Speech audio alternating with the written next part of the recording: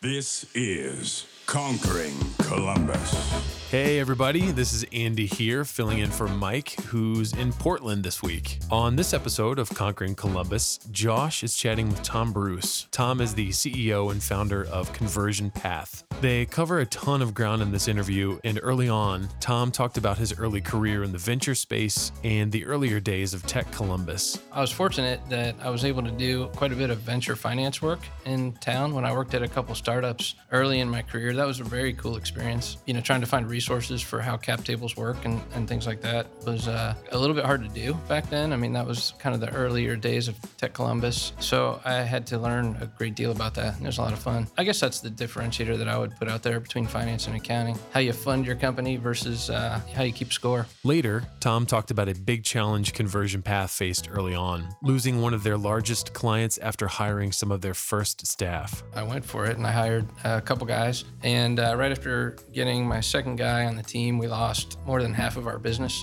in the very next week. And all of a sudden, I had these two employees and was losing money by having the doors open. And so, I didn't feel right telling one of the guys, this isn't working out, because that was really on me. So I just kept them going, and luckily it worked out fine. Within 3 months, we picked up some good clients, and it all worked out. It's good to be in a growing industry. And at that time, Google Ads was growing like crazy. They wrap up the conversation talking about what really motivates entrepreneurs for the long haul. And I'll give you a hint, it's not money. When I started, I definitely set out on the path to make some money and do better than I could have done in a job. And that changed. That motive won't sustain people. And I felt good about the fact that I changed. Like I was happy that I could feel that occurring. Like the things that I focused on were starting to change. And so a core belief that what you're doing matters is pretty clutch. That's what sustains you. That's what keeps you going. Not really the money so much. It tends to follow. You build great things, usually the money's there. As always, we want to thank you so much for tuning in and supporting the show. All right, that's it for me. Let's get to it. Hey everybody, welcome to Conquering Columbus. Today we have as our guest Tom Bruce. Tom is the CEO and founder of Conversion Path. He's a former CFO turned marketer, and he founded Conversion Path in 2011. Conversion Path offers e-commerce brands specialized strategies to maximize sales and profits. The innovations they developed in search, social, and marketplace advertising give their clients a competitive advantage in their market. We're excited to talk with Tom about his journey from CFO to marketer, how Conversion Path has grown over time, where they're headed, and everything they have going on today. Welcome to Conquering Columbus, Tom. Thank you, Josh. Appreciate the opportunity to be a part of the show, and appreciate that you support entrepreneurs. Yeah, appreciate that you have taken the risk to become one, and I'm excited to hear about your journey and everything you guys have going on today. I'd love to start back in the beginning a little bit and hear about where you grew up and the key milestones that you had that led you maybe pre-entrepreneurship. I grew up here in Dublin, Ohio, and I went to Bowling Green State University, where I started my first semester with a 0.5 GPA. And earned the nickname 0.5 boy that lasted for a couple of years. So that's real, really, 0.5. Oh yeah, 0.5. You have to work at that kind of grade point average. From the bottom to the top, literally. That is, you really climbed. Bottom of the bottle, yes. So I had my fun, and I worked it out of my system. I think accountability is a great teacher, and I was taking a look at where my future was headed, and I knew I didn't want to repeat that. So I got my head on straight after that, and chose accounting as a field after a mentor of mine put it the language of business, and I thought he was right about that. I'd say I still think that, and it's been super helpful to know accounting as a background, even though I don't really want to do it ever again. It's funny, like my undergrad degree was in math and accounting. It's not that I don't get it, but I think that there's a very special place in this world for accountants. It's like you just got to have your brain work certain ways, and it's almost a language, right? Like it's way more than just the math behind it, but then you start trying to wrap your head around some complex businesses with working capital and all those things. And if you're trying to start a business without it, it's just so challenging. Yeah, absolutely. There's two types of accountants. There's the ones that look backwards and sort of count the score, and there are those that take that information and figure out how to do better going forward. And, those tend to be the CFOs a lot of times. So that is a good question. So I have a client now that their niche is Fortune 500 level finance for lower middle market companies. And what I think we've become to realize is that there's not a lot of companies in that range that necessarily understand the difference between accounting and finance. And so I don't want to take us off the script too much, but I'm curious to hear from your personal take. Like, have you ever really thought about that? And how do you personally define that divide? I mean, finance, I guess the way I typically think about it is just how the capital structure works in a company, whether they're financing it through debt or equity. I was fortunate that I was able to do quite a bit of venture finance work in town when I worked at a couple startups early in my career. That was a very cool experience. Trying to find resources for how cap tables work and things like that was a little bit hard to do back then. I mean, that was kind of the earlier days of Tech Columbus. And so I had to learn a great deal about that. And it was a lot of fun. But, I guess that's the differentiator that I would put out there between finance and accounting. It's how you fund your company versus how you keep score. It's kind of like that capital allocation and growth and reinvestment aspect of it. And so you finish up at Bowling Green, right? What was your degree was in accounting, right from undergrad? Mm-hmm. And then where do you go after that? So both my parents were business owners. My dad had a construction firm. My mom started a nonprofit in Dublin, and it grew to be pretty big. And so I knew I wanted to be an entrepreneur really before I was even out of high school. So I figured access to entrepreneurs would be a good way to get started. And so I chose a small CPA firm as a place to get started as opposed to a large one. I had friends that got pigeonholed into sales tax departments at large firms, and I didn't want to spend 2 years doing, sales taxes or something like that. So I picked a small firm. I figured I'd get access to business owners who I could talk to. That did work out pretty good. And I think that working at like a consulting firm or a CPA firm or a marketing agency, it has some advantages if you're looking to learn and grow, because you work with a lot of businesses, see a lot of different things, and you have to be pretty good, because if you can't demonstrate that you can come up with ideas and sell those ideas to your clients, they do not stay your clients for very long at all. And so it's a great training grounds to get good at, entrepreneurship. Yeah, I'd say some of the smartest people in business I think that I've interacted with, over the years have been either involved in some form of consulting, whether that's hands-on and doing auditing through the accounting practice, or whether that's, doing business strategy through a BCG or something like that. They just get the opportunity to see such a large breadth of problems and peel back the curtain on so many different types of businesses that they pick up on some of the micro and macro trends that you might not, typically be able to do if you hadn't had that experience. Absolutely. And so you're going down the CPA route. How long do you do that for? I mean, I stayed in the financial arena for about a decade. I worked at the CPA firm for about a year and a half, and then I saw this opportunity to become a certified QuickBooks advisor in Columbus, and there weren't any. There were no others. I looked on the Intuit website, and nobody had signed up yet. So QuickBooks was blowing up at the time. So I signed up for that, and I got pretty good at it. And then I had a bunch of people start contacting me from their website because they were underserved. And so I ended up quitting my job and starting my own firm when I was 22. And that is sort of a scary time to start a job, because not many people at that age choose the entrepreneurial path. And so you feel like you're doing something wrong. And I feel like you get a lot of feedback from the world at that age that you're doing something wrong. And I had no real plan or no network. I didn't know anyone. And I just wanted to take the plunge and start learning. So I thought I was ready to be an entrepreneur at that point in time. And I pretty quickly learned that I was not quite ready. I'm always curious about that, because when you wake up as an entrepreneur and you decided to do it, nobody gives you a guidebook or lets you know what you're doing it right and wrong. And I think what I struggle with the most mentally is the fear of spending my time in the wrong places. Yeah. And when you're 22, it's like you're used to people giving you direction, and you can do really well in life if you just execute on what was laid in front of you. So you wake up one morning and you say, I got to figure out what's in front of me and what I do next. And where did you struggle the most in that path? For me, I started picking up clients, and they all had different needs. And I just did not understand that it was okay to say no. I just said yes to whatever they needed. So I'd be setting up QuickBooks in the morning, and then a different client needed me to research the tax deferred status of a retirement plan, or a healthcare plan. And I mean, I was just all over the place trying to keep up with the demands of the clients. And then when I got to where I was working pretty full time at it, that was comfortable in that I was paying the bills. But I mean, I was working way too hard.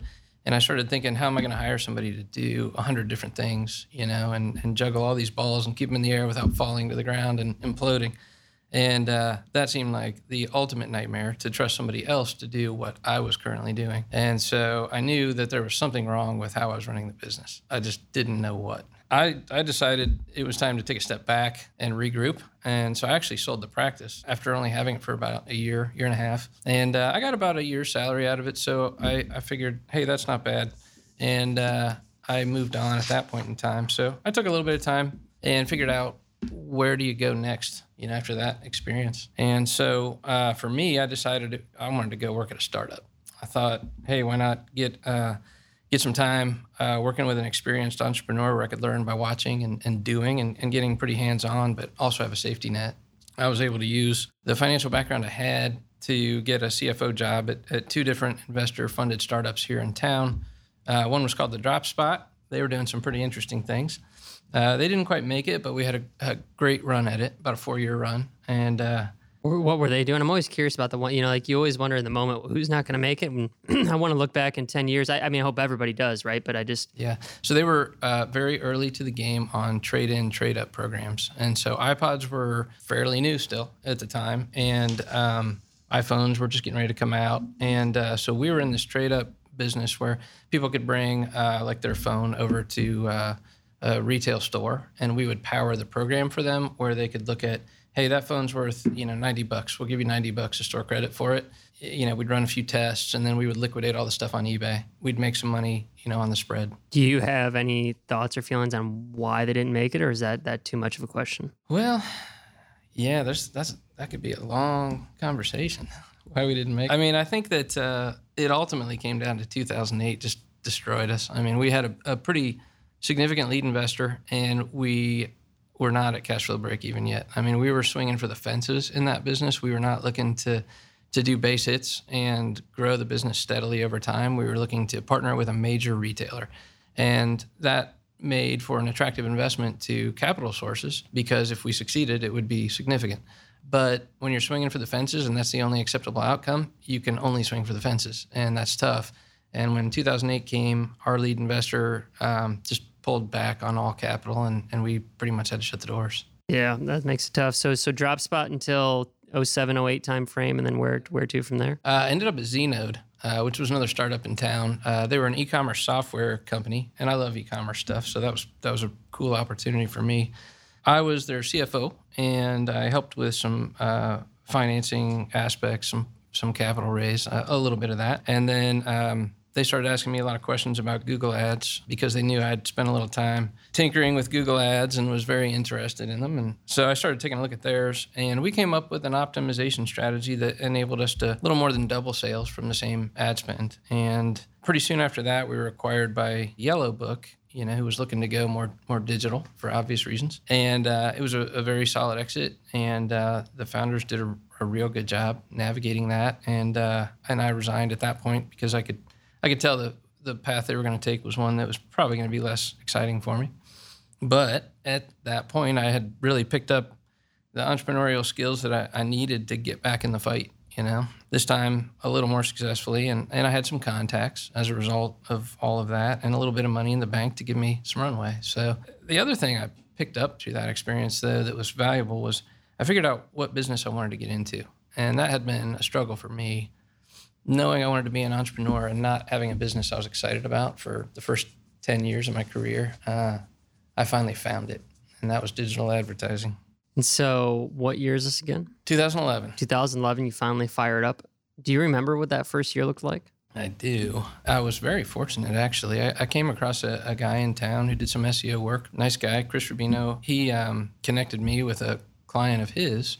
And so, my goal was, how do I figure out how to replace my salary, hopefully in 6 months or so it's not uncomfortable. Within a couple months, I was pretty much there. And that was helpful. So it was nice to have, somebody kind of help me get started. So you started by selling SEO projects? Actually, no, I don't do SEO. I don't even know that much about it, to be honest, which is odd, but I'm very specialized.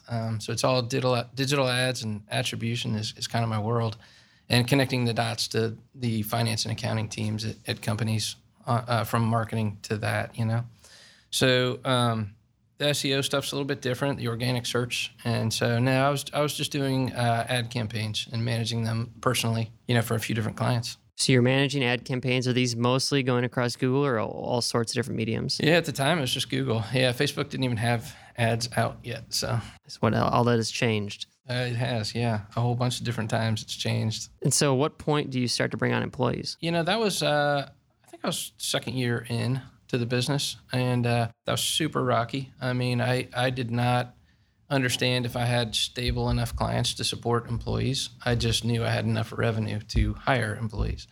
And so I went for it, and I hired a couple guys. And right after getting my second guy on the team, we lost more than half of our business in the very next week. And all of a sudden, I had these 2 employees and was losing money by having the doors open. And so, I didn't feel right telling one of the guys, this isn't working out, because that was really on me. So I just kept them going, and luckily it worked out fine. Within 3 months, we picked up some good clients, and it all worked out. So it's good to be in a growing industry. And at that time, Google Ads was growing like crazy. So you're riding, and I don't mean this in a negative way, but just like to kind of paint the picture, you're riding the coattails of Google to some extent. You're becoming a master on the Google Ads. You have three people on total, 2 employees outside of yourself, and you lose 50% of your revenue. Were you doing the majority of the sales? Yeah, all of them, yeah. How were you going about trying to get new clients? Well, I mean, I really, when you're that small, networking is enough, When you get bigger, you need to understand your ideal client profile and where to find them and how to talk to them. But when you're that small, I mean, just networking and talking to people in town will support you. So that's really what I was doing. And how do you start to evolve from Google Ads to becoming a more sophisticated, kind of holistic digital marketing agency? Yeah, so I would say we had kind of a breakthrough. We had a big client here in town who I can't say the name of because they were strict on confidentiality, but they were big, and they worked with us on Google Shopping. And I knew Google Shopping was probably going to be big because they had the intelligence to put a picture of the product and the price right in the ad. And that's a big deal because if you have to pay for every click, then you want to present things that people might object to before you pay for the click. So put the price on there. And if they don't want to pay that much, they won't click. So that's a great way to do an ad. So we got really interested in those ads, and working with that big company, we were able to devote huge amounts of time to it. And so I built a team of some, really smart people, and 4 of us got in a room and chased an idea that I sort of brainstormed up one day that we could do keyword bidding in Google Shopping. Keyword bidding is not something you're supposed to be able to do in Google Shopping. It's you place your bids on each product. I'm willing to bid 50 cents to sell this microphone, but you're not allowed to pick the keyword, like high-end microphone. You're not allowed to do that. And so we figured out this complicated algorithm that enabled us to do that. And it was pretty powerful. It took a long time. It took about 5 months of R&D. We kept trying the theoretical approach to it, and it kept failing. And I thought I was going to have to throw away all this time that I had these guys working on non-billable stuff. But I was chasing it because I thought we could figure it out. And the very end, right as we were about to scrap it, one of my guys came up with this idea that I thought was a total long shot. We tried it and it worked. We could actually take any keyword that we want and we could own the entire search page, right? So if you run a search for something like guitar parts or luggage, Google Shopping ads, you'll get 10 ads that show up at the top of the page, and there's a carousel. You can open it up and get to like 25 or so.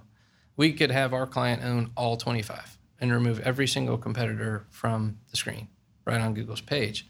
And so that's a powerful thing to be able to show people because they know that you can't hijack Google's system. And so if you can show them that you can do that, they know that you're doing something that other people aren't doing because nobody else is able to show them that. And so that's what catapulted our business. That was the launch point for our whole business, really. As soon as we did that, we landed Tumi as a client and then Samsonite.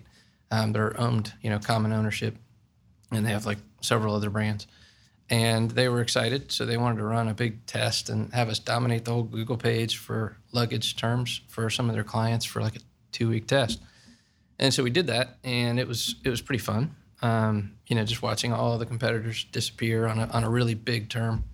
And after that, we just started getting tons of referrals. And I got to imagine that the feeling, or maybe not, but I would be feeling back in my head, Google's going to catch on to this soon, and this house is going to come crumbling. So let's collect as much money as we can in the meantime.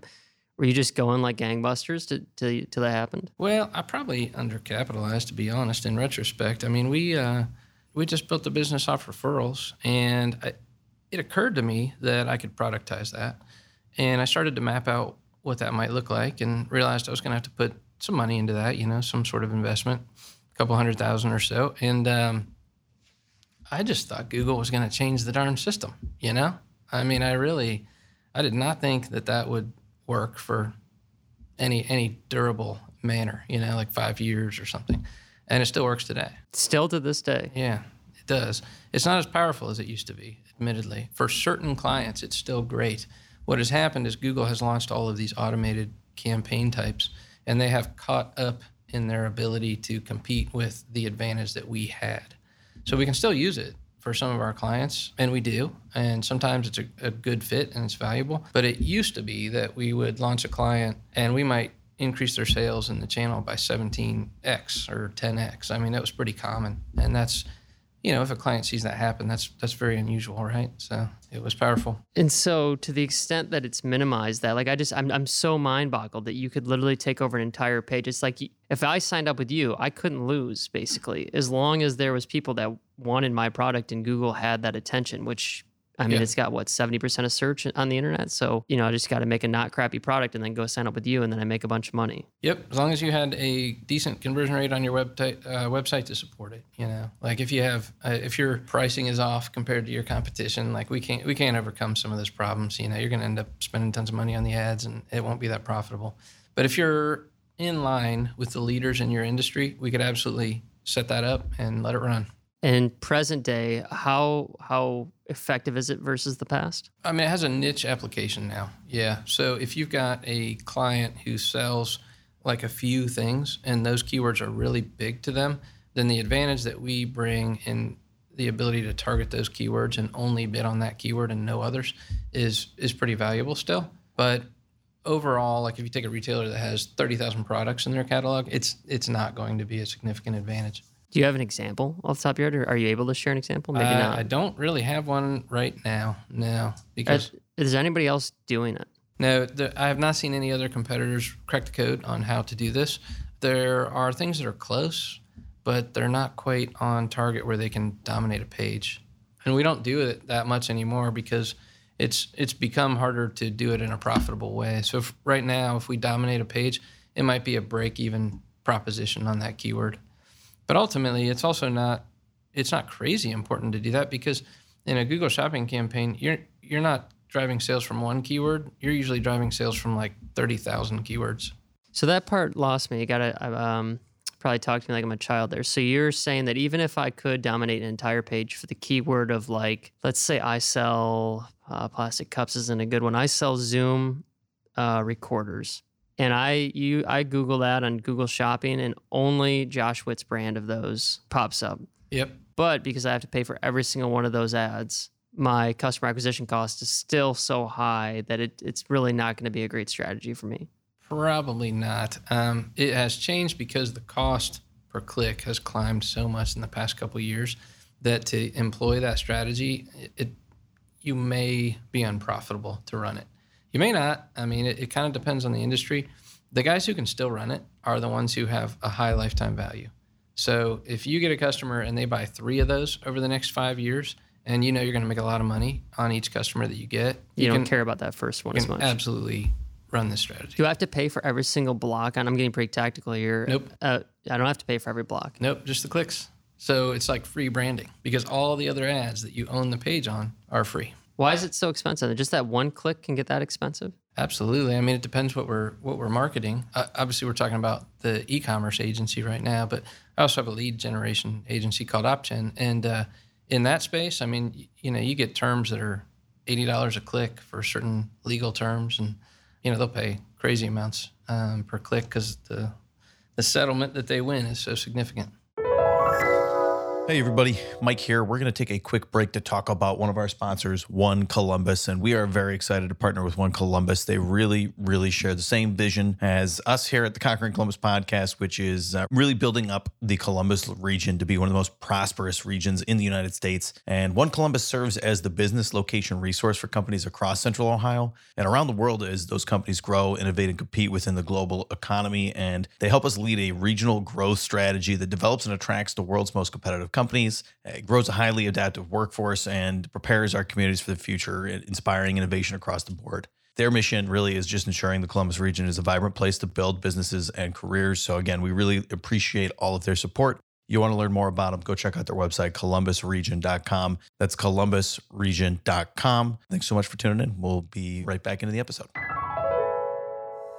So fast forward to today, are we still predominantly focused on Google pay-per-click, Google search, Google shopping, and what does the team size look like? You mentioned another company alongside of it. Yep. So where we're at now, we have grown to about 30 people in Conversion Path. And so, I mean, we're doing Google ads, Facebook ads, Instagram, a little bit of Amazon ads, and so forth. We do a pretty consultative model in terms of what we're doing. And, I'm sure we'll talk a little bit about the other thing we're into here in a minute, which is an attribution software that we've developed. And then we also have OpGen, and I think we're right around 13 people on that team. And they do lead generation for some big clients here in town, as well as a bunch of small medical clinics all over the country. And that's a great business. And I have a partner that runs that business, Mark Boston. We work together back at a couple other places, Znode, for example, and also the DropSpot. And so we've known each other, real well. And there's a lot of trust, and so that's been real positive. Is Conversion Path predominantly focused on B2C companies? It is, yeah. We have a few B2Bs, but it's e-commerce is what we're doing. And then OpGen, I'm assuming that's predominantly a B2B play. It is. Yeah, it's kind of rare that we're doing a consumer play, but sometimes. Where do you see, this is an intriguing topic that I've been talking about quite frequently and trying to run through my brain, is that division line between B2C digital marketing versus B2B digital marketing. Yeah. Like, is there a certain, because like at the end of the day, like the ability to target, obviously it's very hard to target a unique individual, but targeting individuals themselves, like if you're a good B2C digital marketer, you should be a good B2B digital marketer. Would you agree? And do you see different tactics deployed in those different mediums? Well, definitely. B2C and B2B are different mostly in the sales cycle, I would say. A B2C, a lot of times we're talking about e-commerce. And so people search for something or they are advertised something and they go to the website and they may buy it right away. Or they'll buy it very soon thereafter, usually. With B2B, we're often generating leads for somebody to buy a home, or I guess that'd be B2C technically, but we're generating leads that have a long sales cycle. So software companies that we sometimes work with, we'll generate a lead and the buyer might buy, 6 months later. It's pretty different. And so let's say, another thing I've tried to wrap my head around at a deeper level has been working with some clients recently is like the full exhaustive list of potentials, right? So you got display, you've got Google, you've got social. Mm-hmm. It's probably going to be the three big predominant categories. And then your basically big game is to, on each of those mediums, find the ideal customer profile in the most efficient, effective way, and then drive them to a landing page and convert them. Is that kind of how you think about it from a high level? Yep, you got it. Absolutely. The landing page is super important. That's a big differentiator in what we do in the OpGen company is design landing pages for our clients most of the time, because the way you can influence who ends up filling out your form and connecting with your salespeople is really significant on the page. And then what about the change that's happened recently with iOS? A lot of people have talked about your ability to capture that email and that phone number and own your own first-party data is all you have going forward. What has been your take on that? Has that changed the way you've worked with your clients? It definitely has. One of the things that you notice with people that are running iOS campaigns, so two things happen. And not everyone realizes that there are two distinct consequences to these changes. The first one is Facebook's own ability to create audiences that you can target and run ads to was compromised. And so targeting, which directly relates to how effective the advertising was, hurt. The second thing that happened is the ability to track sales that happen was also compromised because of the inability to track cookies on the site. And so with that being the case, you could be running a campaign that was driving $100,000 in sales yesterday, and today it says it's driving 50, but it's actually still driving 100. You just can't tell. And so that was a colossal issue for a lot of brands because they would see their sales in a Facebook campaign absolutely tank. They went from an ROI of $9 in sales per dollar spent on ads to It said a $2, ROI, which is hugely consequential. And, if they believe that, they're going to turn the ads off. But in many cases, it was really still driving a significant ROI, but it's hard to tell, somewhere between 2 and 9. But with poor tracking tools that are available, it's tough. Do you still think there's the ability or will be the ability going forward to track at a level that's sophisticated enough to make economic sense to use some of those digital mediums out there? Or do you think the ways of Facebook and Twitter and all that and Instagram is going to disappear? Yeah, so I don't think they're going to disappear because they have huge audiences, right? So they're going to monetize those audiences. I mean, it just may not be as effective as it used to be.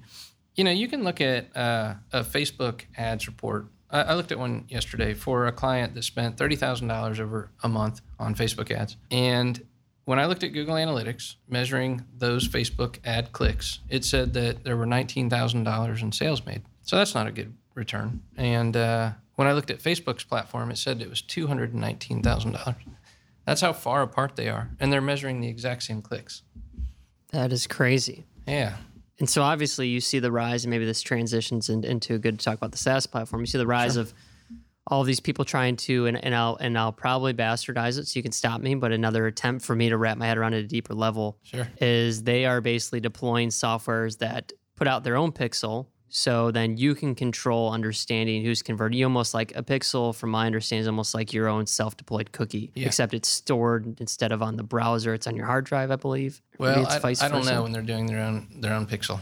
I'd have more techie person for that one. But the idea is, basically you deploy it so that way you can track it back into your own software and you can measure, what ads are actually working, because you can't accurately do that anymore in Facebook and Instagram and all that. Yeah, there's definitely a rise in attribution software companies. And so, but the thing that I learned as I really dug into it is that everybody's chasing the click. And so everybody wants to track every click that happens to a website and decide which clicks get credit for driving the sale.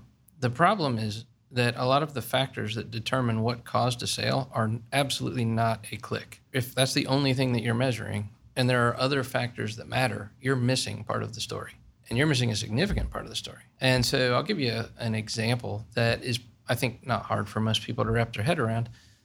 You take a brand that's been around for a long time. So we've got a company we work with that they make 70% of their sales selling tools to an audience that is already customers of theirs. So it's repeat purchases, people that have been with them for a decade or more. And so when you think about the fact that 70% of their sales come from old customers, you realize that the current marketing isn't causing those sales. The Google ads and the Facebook ads and things, those sales are happening because those people already know the brand and they simply need stuff that the brand sells. But if you look at an analytics system, it takes 100% of sales that happen on the website and credits them to the marketing channels. It says that all of these sales were caused by a marketing channel. That's not true. And so how do you solve that?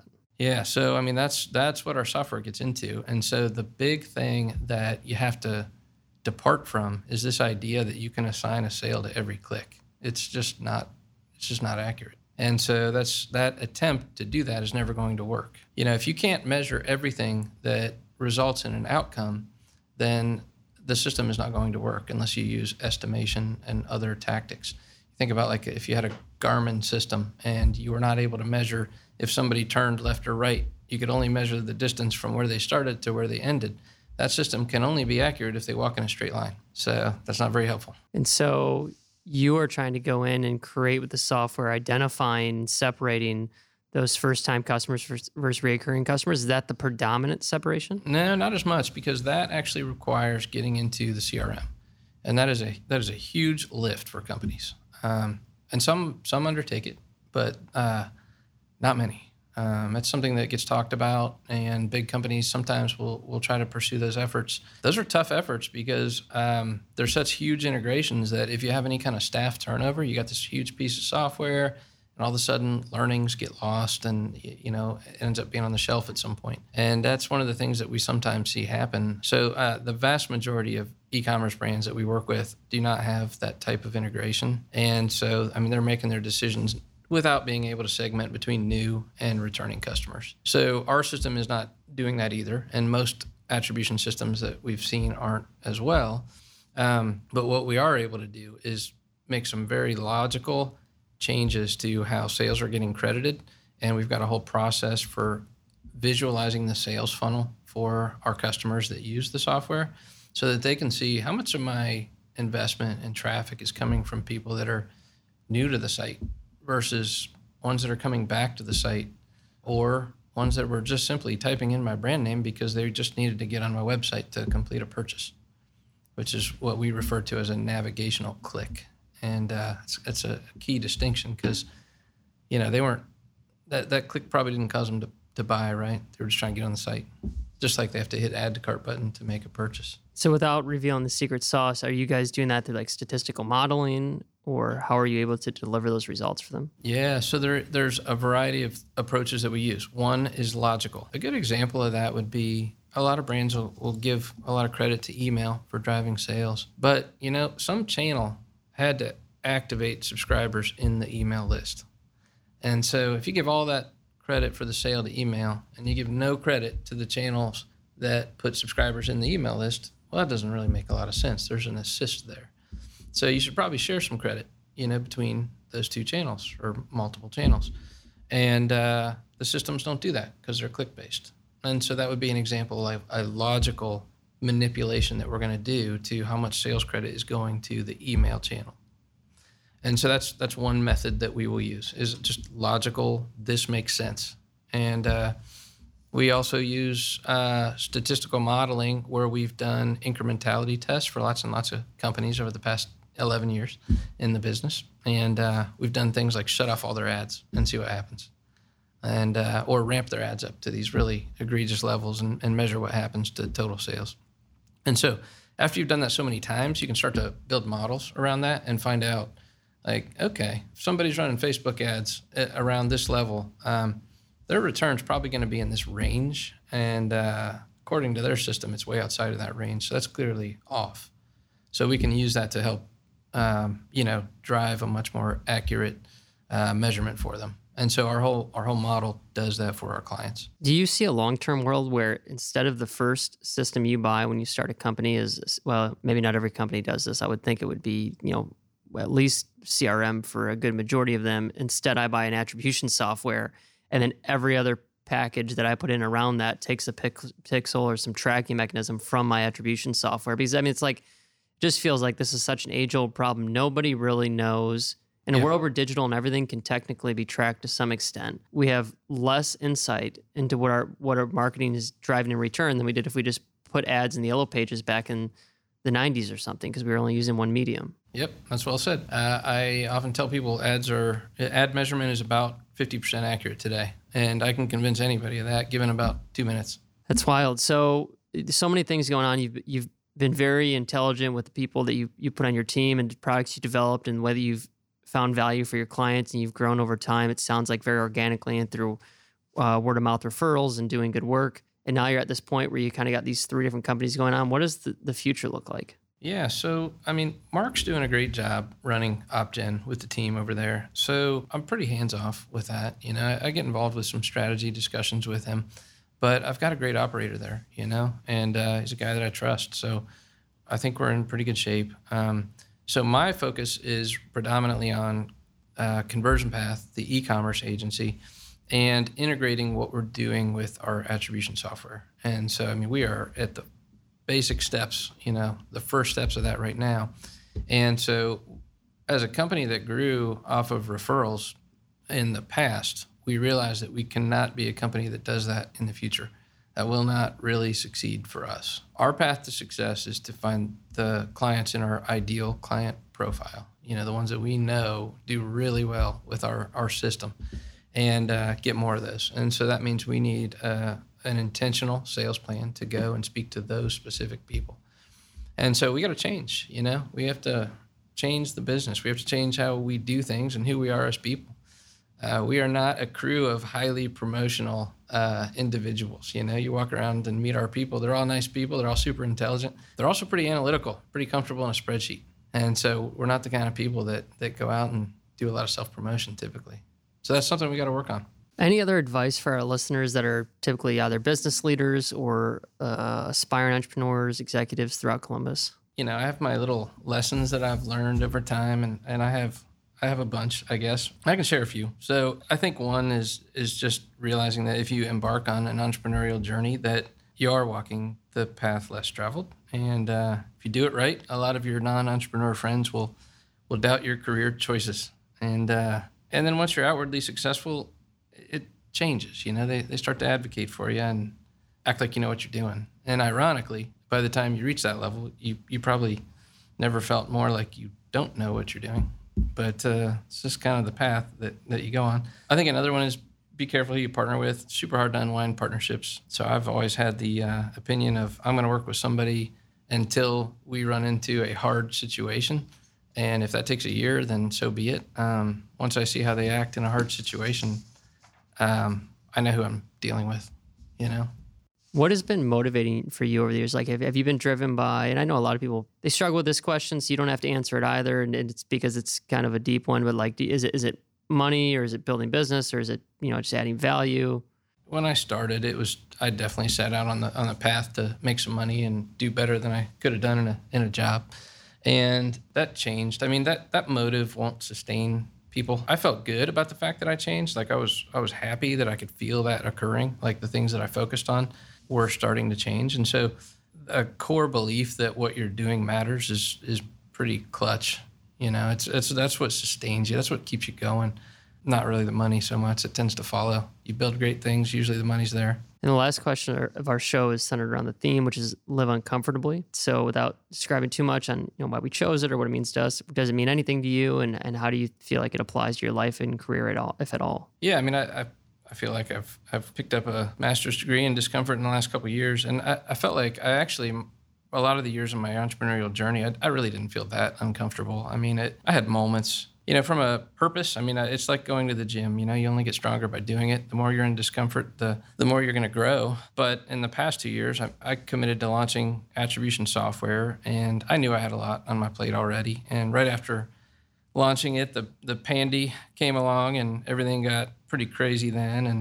And but then, for me, the biggest discomfort was definitely not of my choosing, and that was receiving the news that I was being divorced. And that is something that I did not see coming. And then my mom passed, and it was just a crazy time. Divorce is crazy because it's the death of so many things, like a relationship, a family, a bunch of common friends that might start picking sides now, financial security, support, as an entrepreneur, like support from your spouse. And so it was a ride. I mean, you get some chronic anxiety, lose a bunch of weight, but you find a path through it. I mean, for me in the beginning, it was make it to the end of the day, and then it was a successful day. And if I do that 90 more times, then I've got a quarter's worth of healing, behind me. And now I've done that a bunch of times. And so I'm in really good shape now. And I can look back and see it forced me to grow a much deeper connection with my kids and be far more attentive to their emotional needs. And I think that my relationship with them has gotten stronger, and I can see that it even influences how I approach,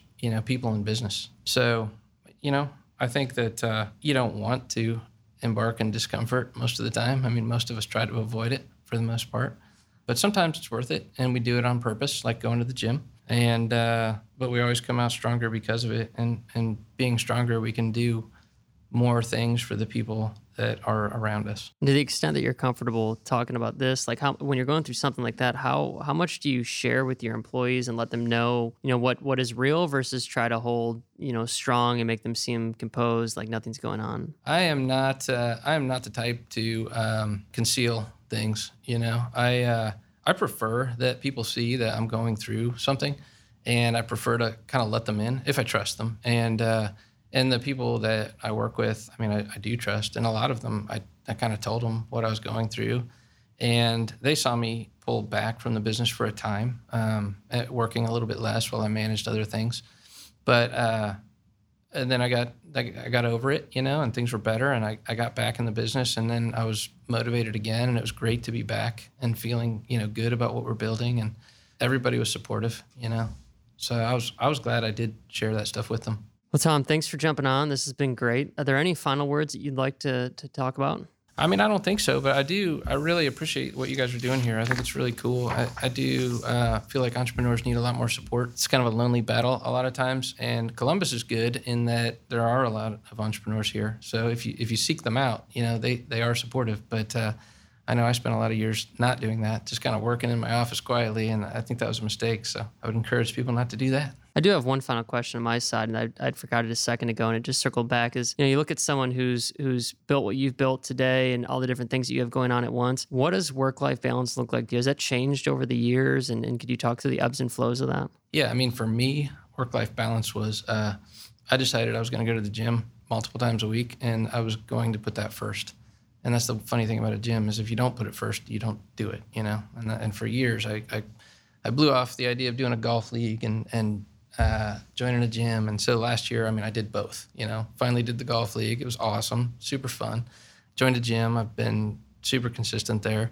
And so I put those things first, and I put time with the kids first. And work just has no choice but to follow. And so sometimes it gets less time than it used to, but it's okay. Things still progress. But there was a point in your life where you were putting those first, and did it feel?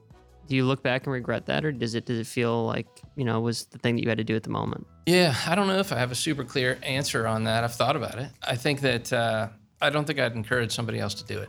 Yeah, because if you don't have work-life balance, eventually life forces you to have it. So it's better to just have it on the front end and figure out how to make things work while having the positive things in your life.